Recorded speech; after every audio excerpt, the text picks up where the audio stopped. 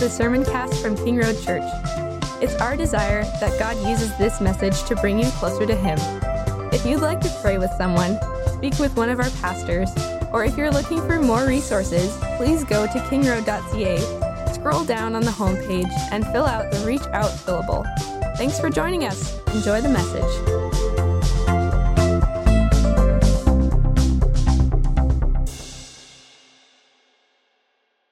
Great way to start the Christmas season, hey? Being told how hopeless you are.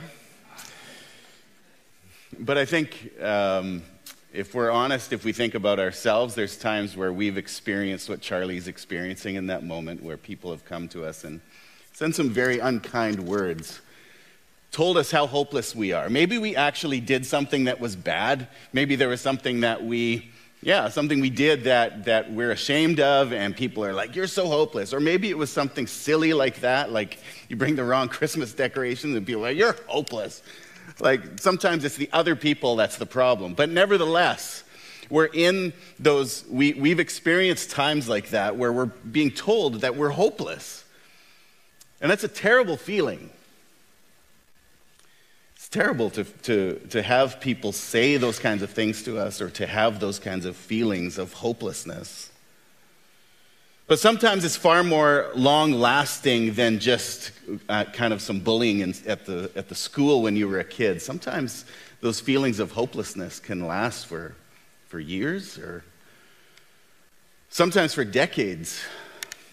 For nations, feelings of hopelessness can last for centuries. The nation of Israel 2,000 years ago was like that. It had been over 400 years since the people heard from God. 400 years since they had heard these words from the prophet Malachi. Malachi writes this, "For behold, the day is coming, burning like an oven, when all the arrogant and all evildoers will be stubble. The day that is coming shall set them ablaze, says the Lord of hosts, so that it will leave them neither root nor branch. But for you who fear my name, the Son of Righteousness shall rise with healing in its wings. Behold, I will send you Elijah the prophet before the great and awesome day of the Lord comes.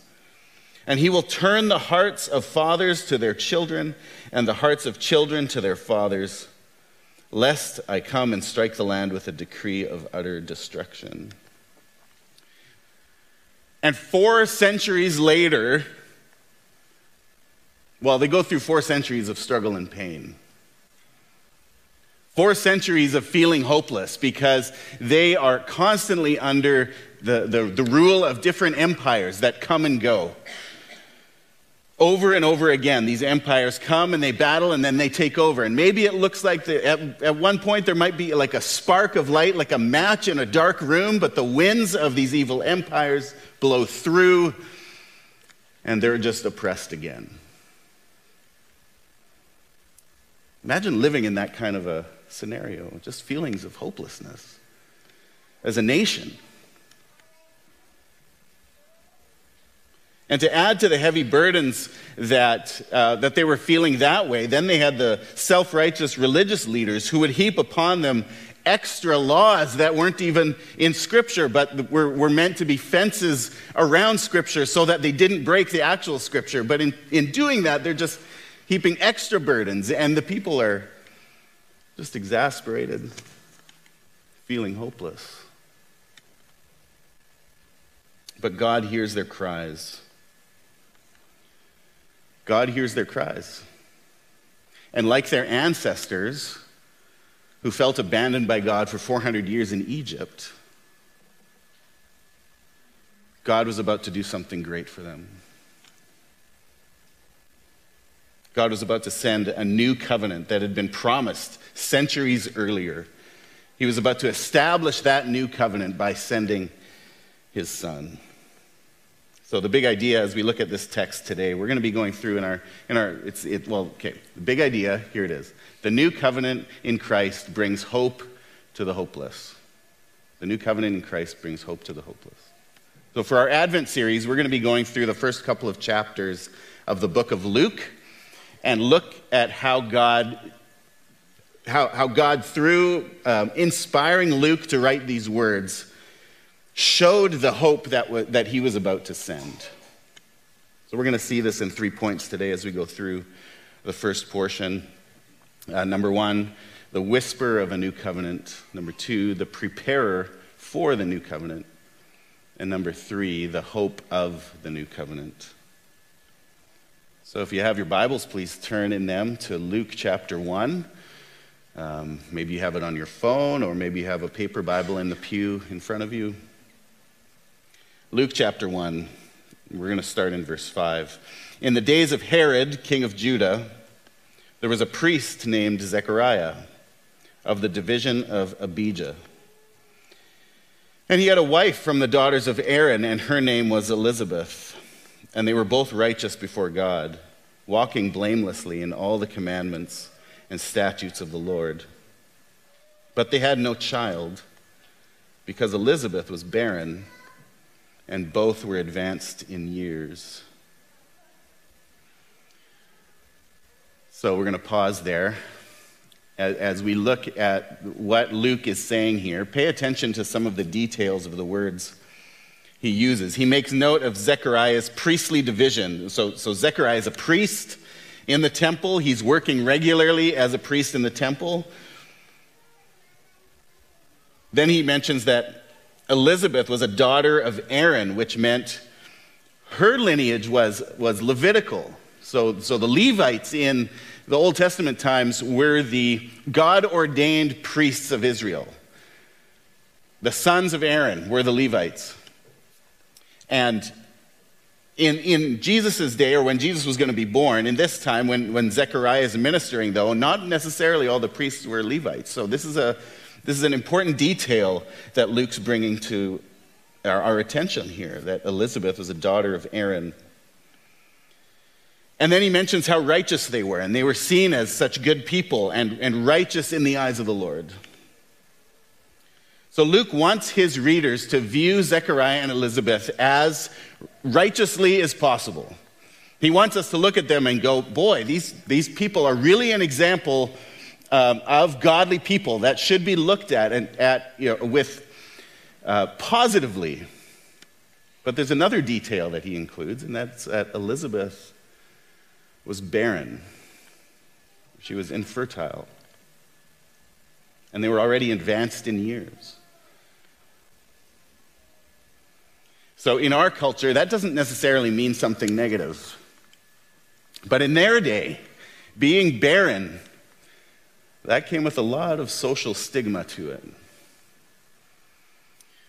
So in those days, to be a barren woman, a woman who was unable to produce children for her husband, was looked upon poorly, very poorly. We'll talk about that a little bit more later.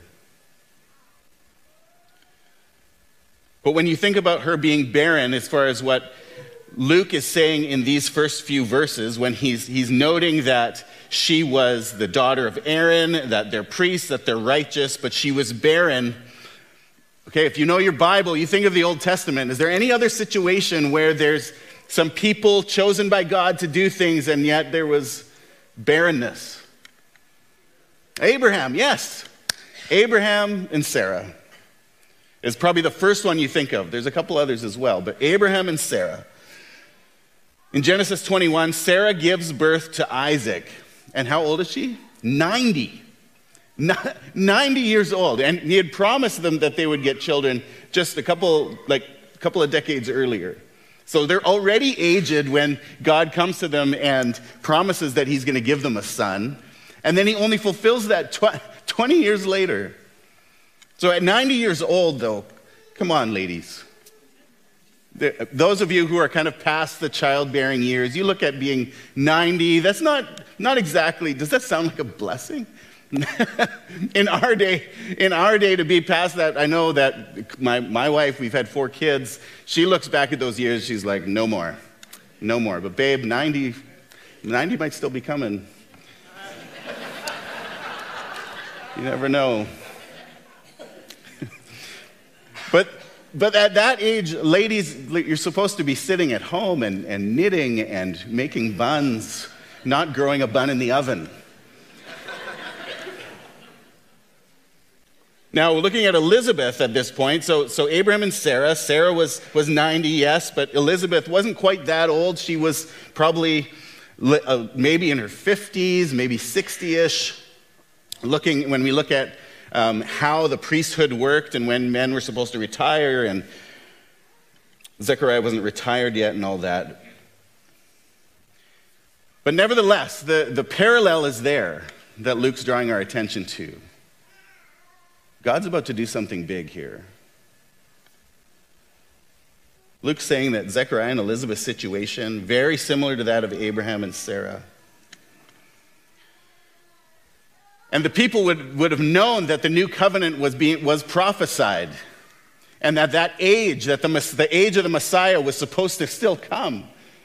So by seeing this, they'd be thinking, is the age of the new covenant about to begin? Is that age actually here? And that's exactly what Luke is saying. These initial words aren't just telling us about a couple of nice people who God decided to bless with a child in their old age. This is much greater. God is about to establish his new covenant with his people. Luke in this portion is just whispering that new covenant era is about to begin. Okay, so second, we're going to look at the preparer for the new covenant. So Luke 1, verses 8 to 10, now while he was serving as priest before God when his division was on duty, according to the custom of the priesthood, he was chosen by Lot to enter the temple of the Lord and to burn incense.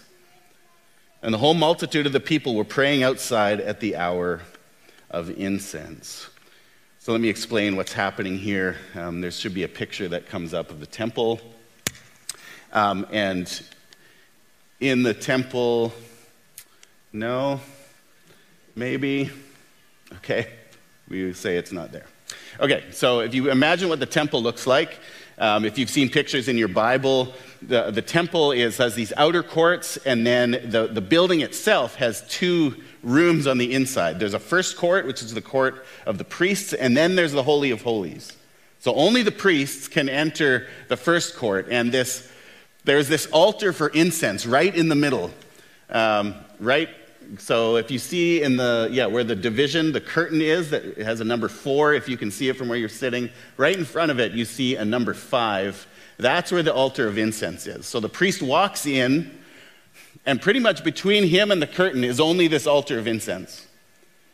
And so he walks in and he's going to burn incense, as was the custom and what they were supposed to do, to start the day of sacrifices, and then they also did it at the end of the day. So Zechariah enters the temple. He's about to walk over and burn incense. The people are praying outside because they're about to give their sacrifices, and so they're humbling themselves before the Lord. They're praying for the day of what's supposed to be happening. And Zechariah has gone into the temple to burn incense. So continuing in verse 11, and there appeared to him an angel of the Lord standing on the right side of the altar of incense. And Zechariah was troubled when he saw him, and fear fell upon him. This is the right response when you see an angel of the Lord. You see this throughout Scripture. Somebody encounters an angel of the Lord, they fall on their face because of the magnitude of the glory coming from this being. But the angel said to him, "Do not be afraid, Zechariah, for your prayer has been heard, and your wife Elizabeth will bear you a son. And you shall call his name John, and you will have joy and gladness, and many will rejoice at his birth. For he will be great before the Lord, and he must not drink wine or strong drink, and he will be filled with the Holy Spirit, even from his mother's womb. And he will turn many of the children of Israel to the Lord their God.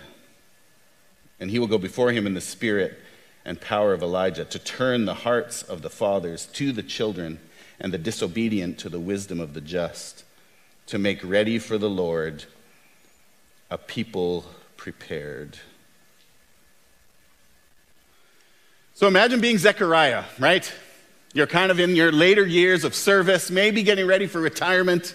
You walk in as you normally do and you serve this. It's kind of this routine, and all of a sudden there's this being standing there just shining in glory. And so he falls down in fear and is just like, what's going on? You can imagine like the astounding nature of this being. And then this angel tells him that he's going to give him a child in his old age, and that this child is going to prepare the people, it's going to lead the people in repentance. I mean, that's kind of shocking, right? So it would be easier imagine being him. It would be easy to start looking around and kind of going like, okay, where's people with the practical joke cameras? Like, you're filming me, right? You're going to show this later. Ha ha, good stuff. But no, this is real. This is what was happening. So Zechariah has a question for the angel. Zechariah says, "How shall I know this? For I am an old man, and my wife is advanced in years." Well, that's a good question. I mean, if you think about being Zechariah in the moment, seems like a fair question. If it was me, I would probably ask the same thing, to be honest. But Gabriel wasn't going to take any lip. Look what Gabriel says. And the angel answered him, "I am Gabriel. I stand in the presence of God, and I was sent to speak to you and to bring you this good news. And behold, you will be silent and unable to speak until the day that these things take place, because you did not believe my words, which will be fulfilled in their time." If you think back to that Old Testament comparison of Abraham and Sarah, they also were like, how's this going to happen? And Sarah laughs at the prospect. God doesn't give them the same kind of punishment that Zechariah receives here. So what's going on? Why does Zechariah get this kind of punishment when you look at the people in the Old Testament who question God when he brings things their way, and they don't get the same kind of punishment? Does that make sense?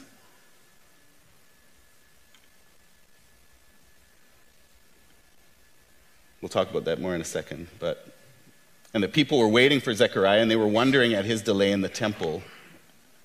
So normally this incense burning was a very quick thing, just a couple of minutes, but obviously he was taking a while. And when he came out, he was unable to speak to them, and they realized that he had seen a vision in the temple, and he kept making signs to them and remained mute. And when his time of service was ended, he went to his home. So the biggest thing to take note of in this whole passage is that John was to be born to fulfill the prophecy that from Malachi 3. The prophecy that God was going to send somebody in the spirit and power of Elijah to turn the hearts of the people, to prepare them for the coming of the day of the Lord. John was the one to prepare the people for the one who would come and initiate and ratify the new covenant. But another thing to think on is Zechariah's response to Gabriel. So Zechariah's response was rooted in doubt. Zechariah goes into the temple, like we said. The angel's there. So think of the situation that Zechariah is in, and that he shouldn't really have had doubts in that moment, because here he is, a priest of the Lord, going into the Lord's temple. Only priests are allowed in there, and yet there's this being there, an angel, in the temple, and the message that he brings them is not something that was foreign to them, because Zechariah could have looked in the Old Testament and he should have remembered there were situations where God did open wombs of barren women, even in the case of Sarah, who was 90 years old.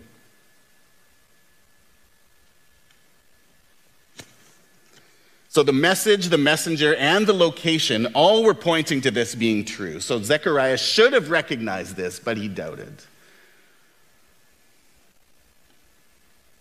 So when we think of the punishment that he gets in this moment, think of the magnitude of the revelation that he had. Basically, God expects more from those who have received more.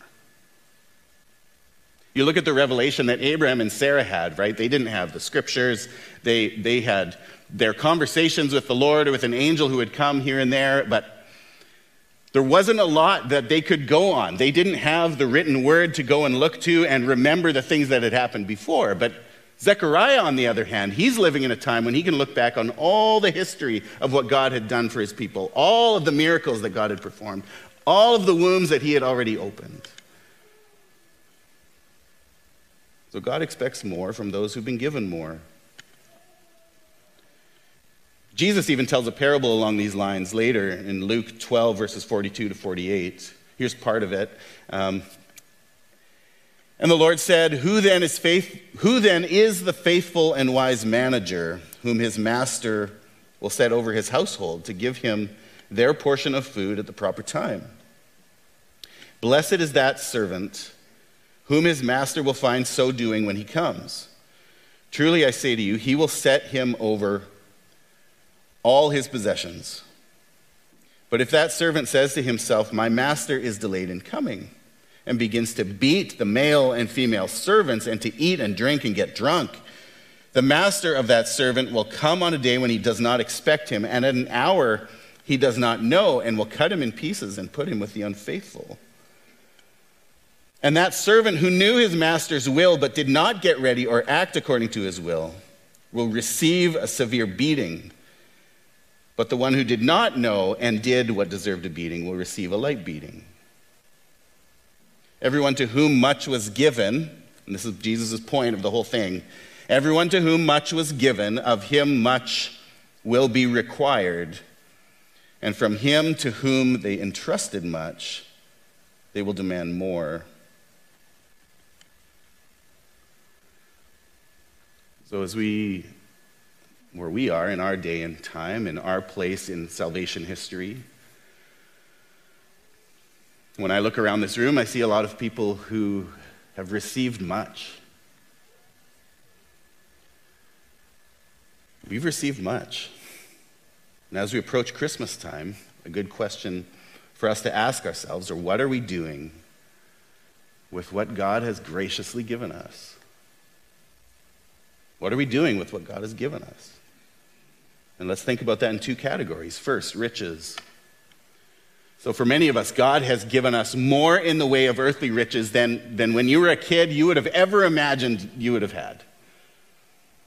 I mean, by way of vehicles and homes and ability to go on vacations and job and salary and benefits and you name it. And the list goes on and on of all of the things that the Lord has blessed us with in our lives. He has made us rich. When we look at the scope of the world, the history of the world, if you live in Canada at this point in time, you are in the top 1% of the richest people that have ever lived, just by being here. So imagine, think about what is going on in your own heart, in your own mind, with what you're doing with your own riches. So as we approach Christmas time, we all look to give gifts to our friends and family. We go and we go shopping and we buy things. We get lists from the kids and we go and buy things for these kids, and it's great. And we're blessing our kids and we're blessing our loved ones, and that is great. But in light of Jesus' words, are you using your finances as someone whose master could return at any moment?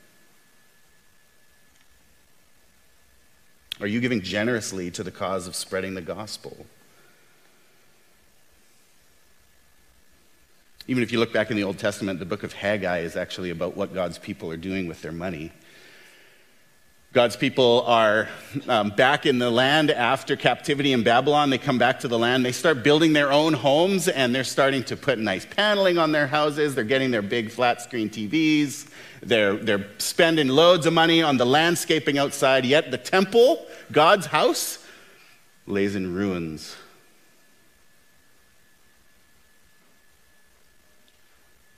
So for us, when we look at how we're using our finances, we need to ask that question: does the way we use our finances reflect how we value Christ and his kingdom?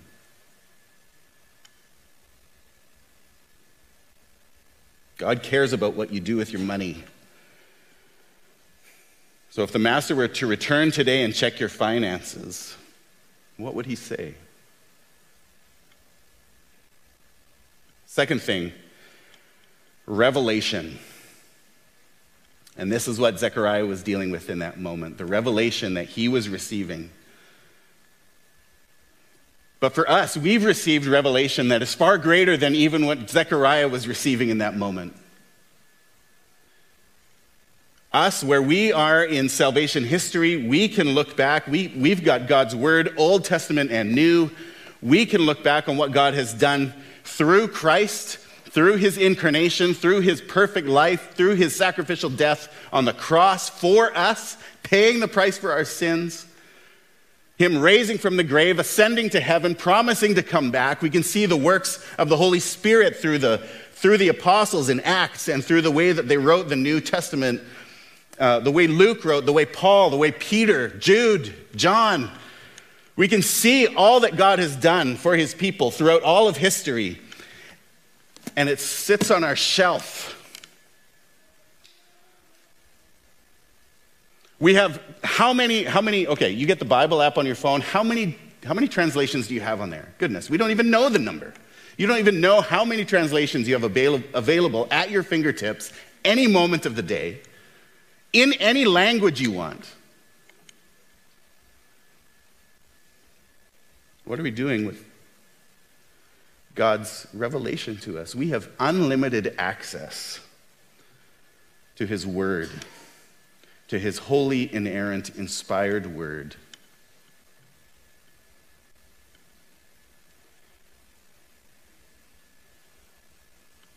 What are we doing with that?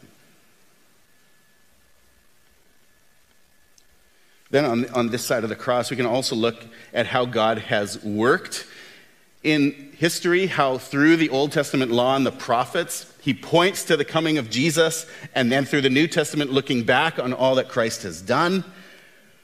And we can see how much grace God has poured out on us. And in his grace, we shouldn't just be receiving that grace, but we need to also be extending that grace.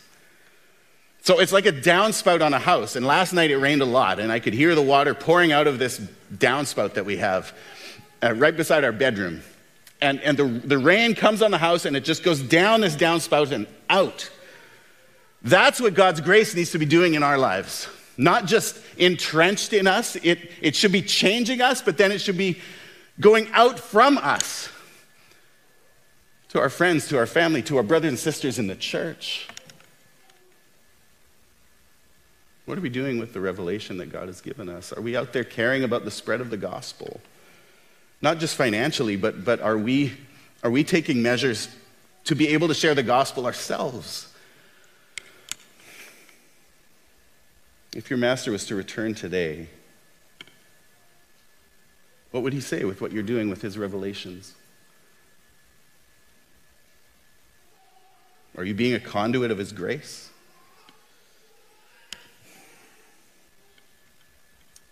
So it's easy to sit when you hear, this kind of question and this kind of pointed analysis of what we have and what we're doing with it, and it's easy to kind of sit there in guilt, but that is not the goal here. That is not what I'm intending. My intention is not to bring any condemnation. There is no condemnation for those who are in Christ Jesus. But we do need to evaluate what we're doing, because God does call us to be faithful with what he's given us. So don't sit in hopelessness. John was coming to prepare the way for Jesus, to turn the people's hearts in repentance. And if you're examining your life right now and what you've done with the gifts that God has given you in the riches or in the revelation, and you're looking at that and you're going, man, there's things I need to change, then move forward in faith and change. Follow that urging from the Holy Spirit in your heart right now. Turn in repentance and run back towards the cross. If you're living in some type of sin that just keeps coming back to you, run in repentance to the cross. Don't run away from Jesus. Don't avoid him. Don't pretend like everything's fine when it's not.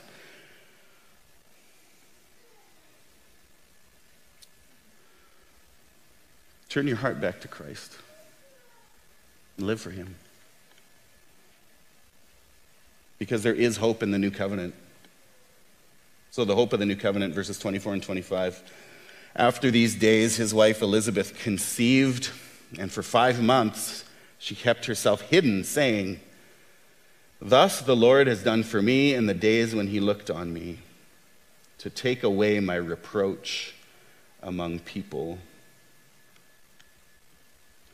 So reproach is kind of like a negative opinion that other people have of her.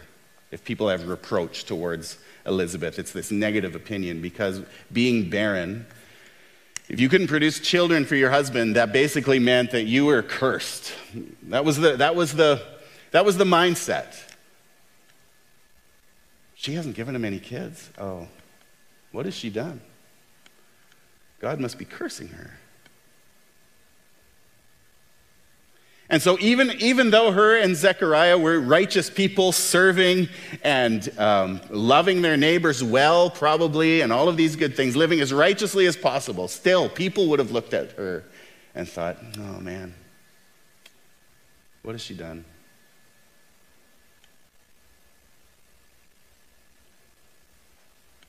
For people who were barren in those days, ladies, if they were barren and they weren't able to produce children, they were hopeless in a sense, or one step away from hopelessness, because if her husband would have died, any woman in those days, if the husband would have died, you rely on the children to come and support you, particularly sons.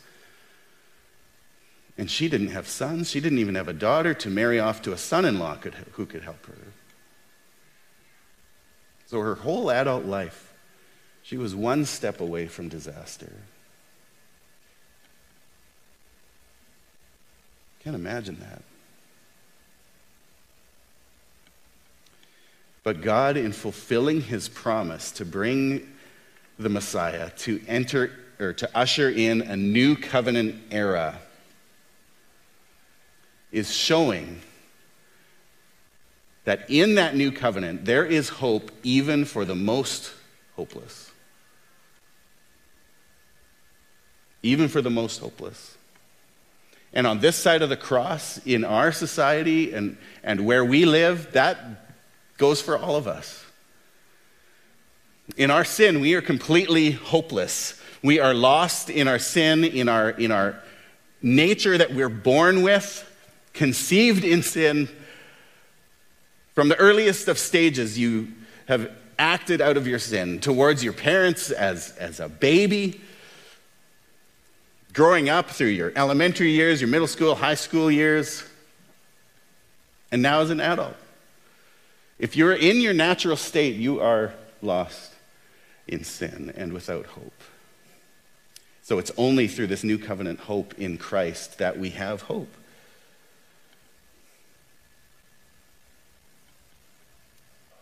God, in his rich mercy, showed his incomparable love for us by sending his Son, born of a virgin.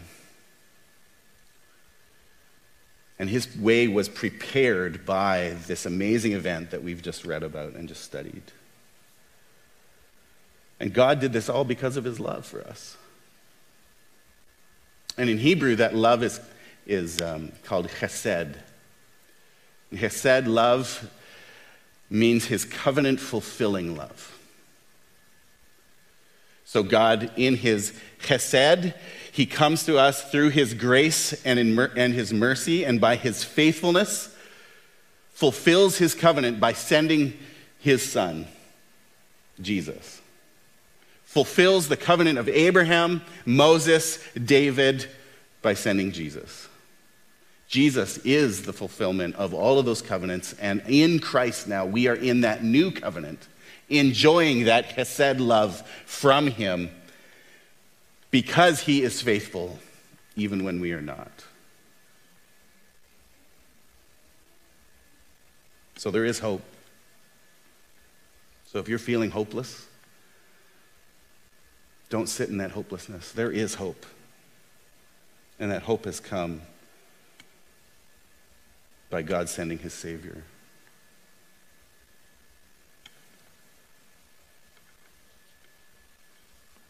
I guess you were right, Linus. I shouldn't have picked this little tree. Everything I do turns into a disaster. I guess I really don't know what Christmas is all about. Isn't there anyone who knows what Christmas is all about? Sure, Charlie Brown. I can tell you what Christmas is all about.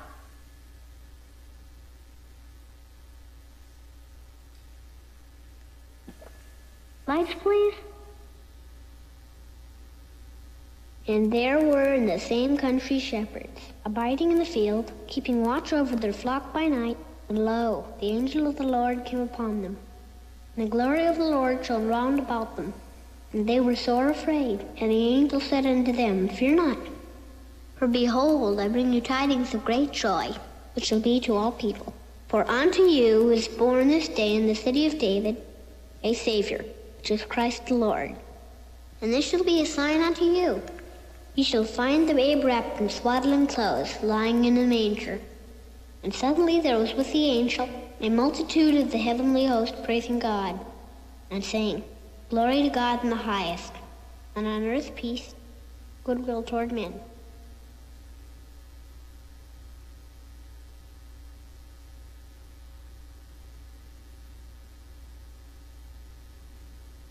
That's what Christmas is all about, Charlie Brown. Let's pray together. Father, I thank you that while humanity was lost and hopeless, you extended your love for us by promising that you would send a son, by promising that you would send a Savior. And then, Father, being faithful to your word and doing that.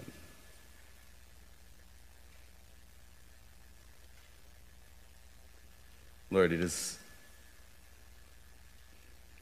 when we look on our own lives, when we look on how we've dealt with the gifts you've given us, I think many of us can look on what we've done with the gifts you've given us, what we've done with the revelation you've given us, and we see areas where we can improve, areas where we can show that, or where we can change and show by the way we live that our first commitment is to you and your kingdom. So, Lord, I pray for all of us as we go into this Christmas season and we're looking at our bank accounts and thinking about where we're giving and who we're giving to. Lord, would you move us to be generous to your kingdom, generous to the spread of the gospel, both here in Abbotsford and beyond. Lord, there's no greater news. There's no greater news than the fact that you, Lord Jesus, God the Son, the second person of the Trinity, chose to come and live and be born in humble beginnings in a stable, to live a life experiencing all of the things that we experience, walking dirty streets, having to encounter people and live among people that are sinful when you yourself was sinless. And then by dying for us, raising again to new life, Lord, what you did, what you have done, what you are doing, and what you will do, still as we await that second coming, that second advent. Lord, it is just mind-blowing to be a part of that story. So I pray that you would humble us all, convict us by your Spirit of our sin, lead us to live for you, to use all of our gifts for you, Lord, to be conduits of your grace. So for each one of us in this room and that are online, Lord, I pray that you bless us in this Christmas season with joy. Draw us nearer to you. In your name I pray, Jesus. Amen.